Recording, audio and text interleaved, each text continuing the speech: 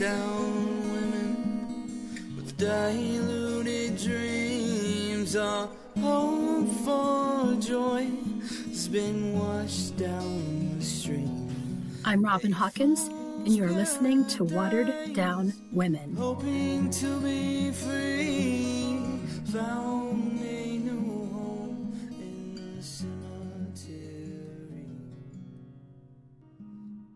Have you ever felt empty inside? Like you have absolutely nothing left? I'm not talking about the feeling of hunger or physical exhaustion. I mean the feeling of just being hollow inside, devoid of any emotions, care, or hope. It's not a place that anyone chooses to visit, or a mindset that one desires to embrace. But sometimes, life and its circumstances leads us to a mental venue that almost feels like a miry pit of despair. If you've never experienced this type of feeling, consider yourself fortunate. Sadly, there's a Richland County family that is collectively acquainted with this emotion and overwhelmed by the uncertainty that lies ahead. The purpose of this podcast is to provide a voice for women who have been weakened in life and to paint an image of their forgotten faces. Until now, we've discussed the women from our yesteryears, but today, we'll discuss someone who is in clear and present danger. What we've learned from recent social media and public news accounts is that Melinda K. Davis, a 33-year-old female, went missing from Shelby, Ohio on February 25th, 2021. She was last seen around 7:20 on that Thursday morning near Shelby High School, driving her 2013 black Volkswagen Jetta, and was reportedly headed to Mansfield to meet with her ex-boyfriend, John Mack Jr. When Melinda Davis failed to meet her niece for breakfast later that same morning, her family became immediately and rightfully concerned for her well-being. A friend of Melinda's reported to News Channel 5 in Cleveland that she received a text from her that said, "I'm almost to Johnny's house. If you don't hear from me in a few hours, something may have gone wrong." The two then agreed that Davis would call her friend when she left the house, but that call never came. A missing persons report was filed, and within 24 hours, a search was conducted of Mack's residence, and kidnapping charges were filed against him. 1 week from the day of Melinda's disappearance, Mack was arrested, along with his son and daughter-in-law. Evidently, Mack's son had contacted the Shelby Police Department in hopes of receiving the $5,000 reward money for his father's capture.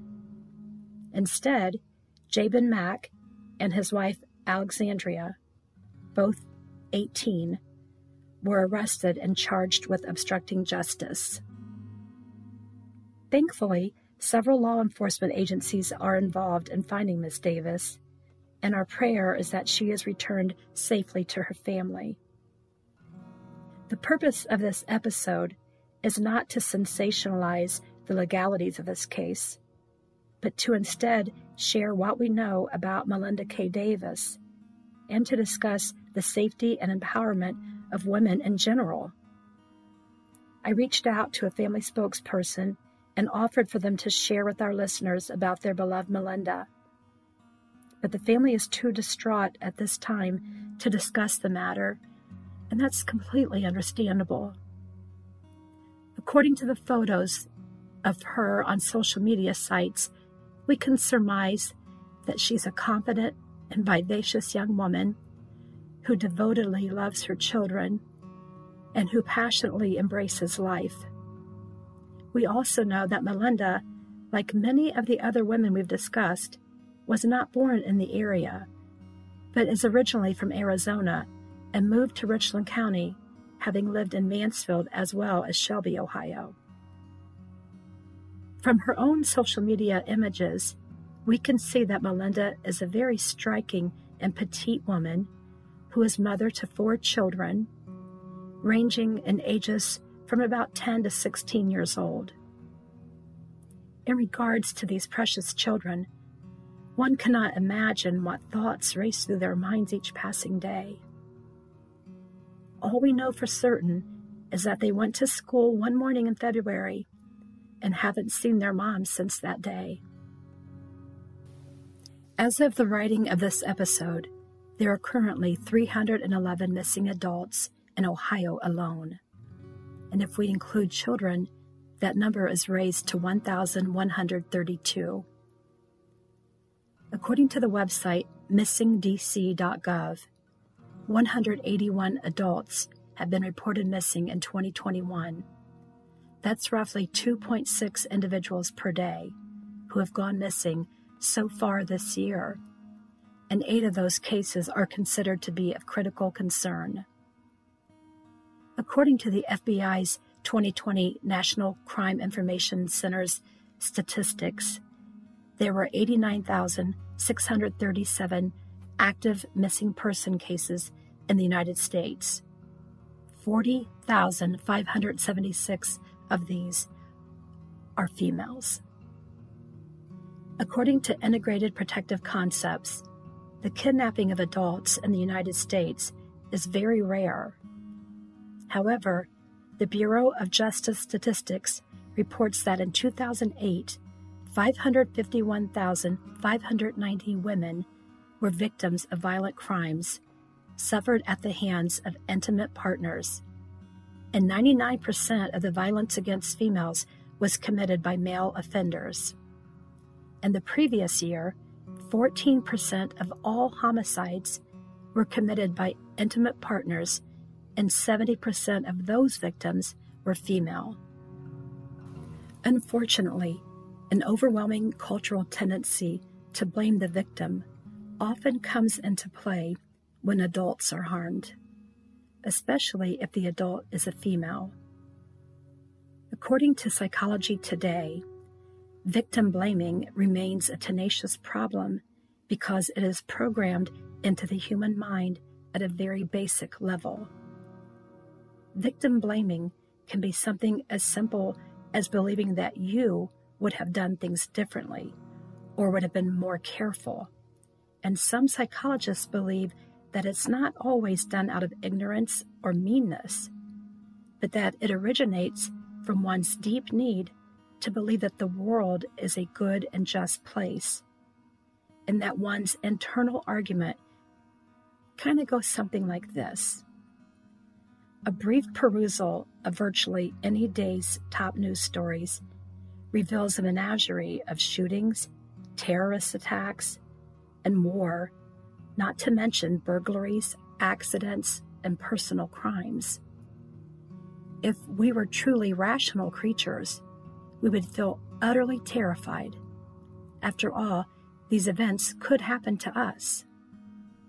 So, if you're not terrified, ask yourself why.